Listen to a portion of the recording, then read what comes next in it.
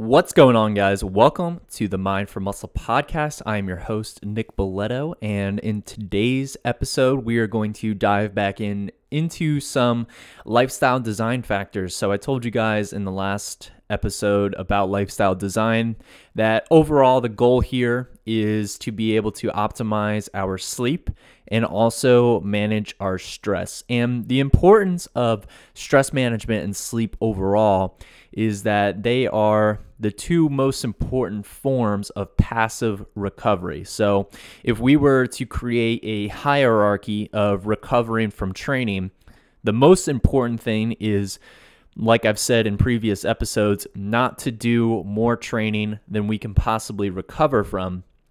And the next most important thing is passive recovery. So these are not supplemental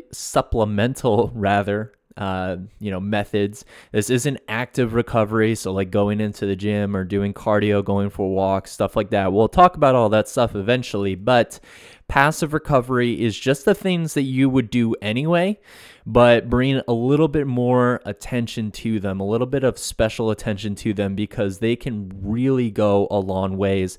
And the two biggest forms of passive recovery are stress management and sleep. And so in today's episode, I'm going to do a deep dive into sleep. We're going to talk a little bit about what sleep is and why it's important, and a couple of ways that you guys can start to optimize it. So let's begin. So what exactly is sleep?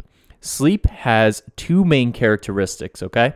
It is a reversible condition, meaning that sleep can end and a new state of being, a new state of consciousness can begin. And it is a reduced state of responsiveness, meaning that external stimuli do not produce autonomic reflexes the way they do when we are awake and alert. So if you think of consciousness as being on a graph, and there's essentially two different variables that determine your state of consciousness. It's how responsive you are and whether or not the condition is reversible. So sleep is reversible versus something like death. Death isn't reversible, and you have a dampened amount of responsiveness compared to when you're awake, but obviously you are more responsive than, say, a coma.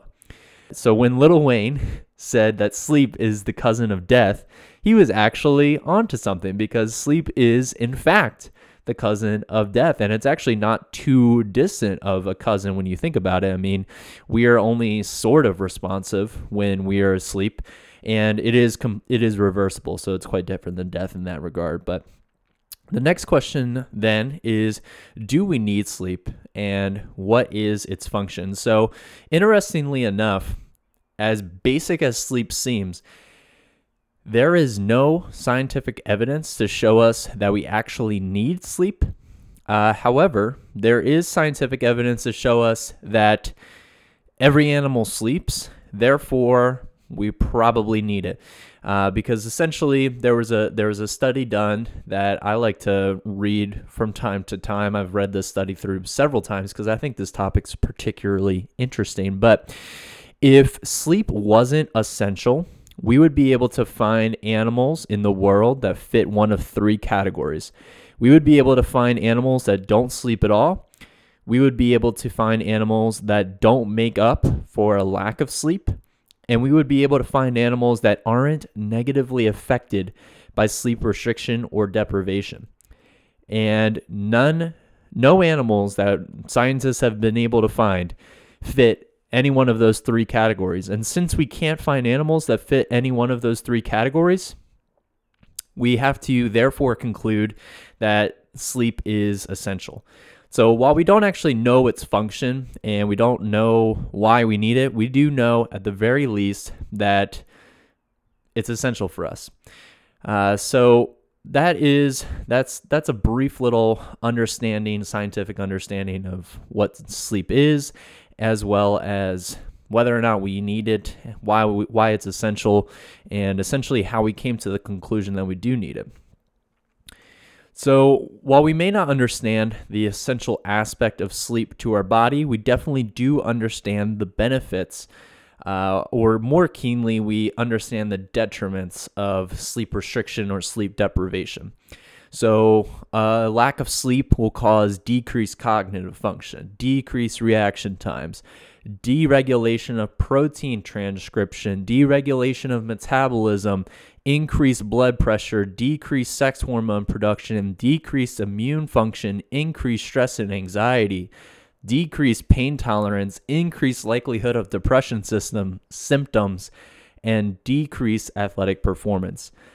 So all of these, bad effects. I mean, imagine if you were if I told you, if you came to me and you were like, hey, I'm super stressed, I'm really anxious, my performance in the gym sucks, I have serious brain fog, I'm not like digesting foods properly, I'm not having great sex, I feel like I'm in pain all the time, and I was like, oh yeah, here's a pill that you can take to solve all of those problems. You'd be like, hell yeah, give me that pill. Well, little known fact, that pill is just sleeping more. So essentially, we just want to make sure that we are sleeping at least 7 or 8 hours a night, and you'll take care of everything. I mean, there is adequate evidence to show that you cannot overcome a lack of sleep, no matter the quality. So I'll say that again. I'll say it again, hopefully a little bit easier to understand. You cannot just sleep more, let me say that again and say it correctly this time. You cannot sleep better and overcome not sleeping enough. So irregardless of the quality of the sleep, the quantity matters. So you can get 4 hours of sleep of the highest quality, and it will not be as good as maybe half as good sleep, but you sleep for 8 hours. That 8 hours of sleep, 7 hours of sleep is just absolutely necessary.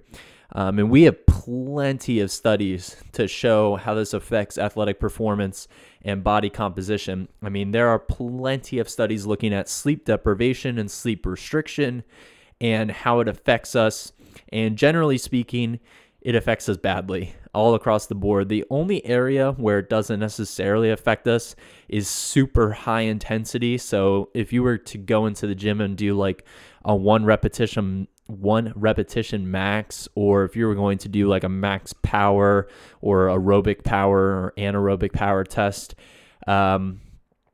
the lack of sleep may not affect you as much, but in regular day-to-day training where it's a little bit more aerobic, a lot more training volume, a lack of sleep or sleep restriction, sleep deprivation is going to greatly affect not only how well you're performing in the gym, but it's going to affect your recovery to a considerable degree, which is why it's the second most important part of the recovery hierarchy. It's absolutely necessary for you to be getting not just good quality sleep, like I said, but enough of it. So to wrap up this episode, because I know this has been like pretty sciencey and pretty preachy, I guess. I want to give you guys a couple of very useful, practical tips to start improving your sleep right away. So the first tip that I'll give you guys is having some sort of a nighttime routine.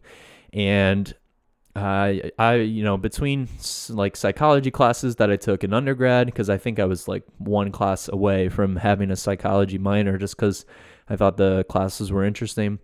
So between psychology classes in undergrad and reading books on developing good habits and stuff, there is undeniable evidence to show that the routines that we have that cause a psychological response, which cause a very real physiological response. So for example, if you are somebody who, let's say that you're not so hygienic, you only brush your teeth once a day, and that's at night. When you brush your teeth, there is a psychological response that says, oh, I'm getting ready to go to bed. And then there's a physiological response where you start feeling more sleepy. So if you're somebody who only brushes your teeth once, I want to challenge you to this, and maybe not do it during the work week. Maybe it's bad that this episode's coming out on Tuesday, but I want you to try to brush your teeth in the morning And then I want you to just see what your energy is like throughout the rest of that day, because I guarantee that at least initially after you brush your teeth, you're going to start feeling a little drowsy for like the hour or two after that. And then you'll probably be okay. But you'll notice that you do get drowsy because you have a psychological response to starting what is your nighttime routine, brushing your teeth. Same thing goes for things that you might do in the morning. So let's say you shower before work every day.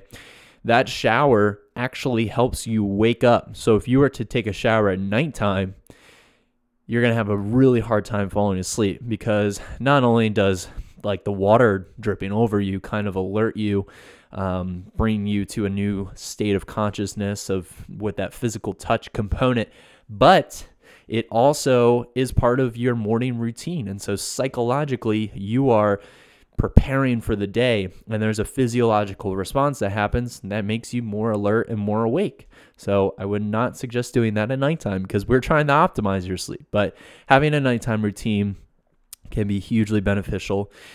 Second thing that I would recommend to you guys is turning your phone off like an hour before sleep, or an hour before bed rather, because obviously things that you are consuming through your phone, social media and stuff, even text messages, can be extremely stressful, cause you anxiety that is not needed around bedtime. Remember, we are trying to de-stress and optimize our sleep, and neither of those things are going to help as far as optimizing your sleep goes. So just turning your phone off an hour before bed.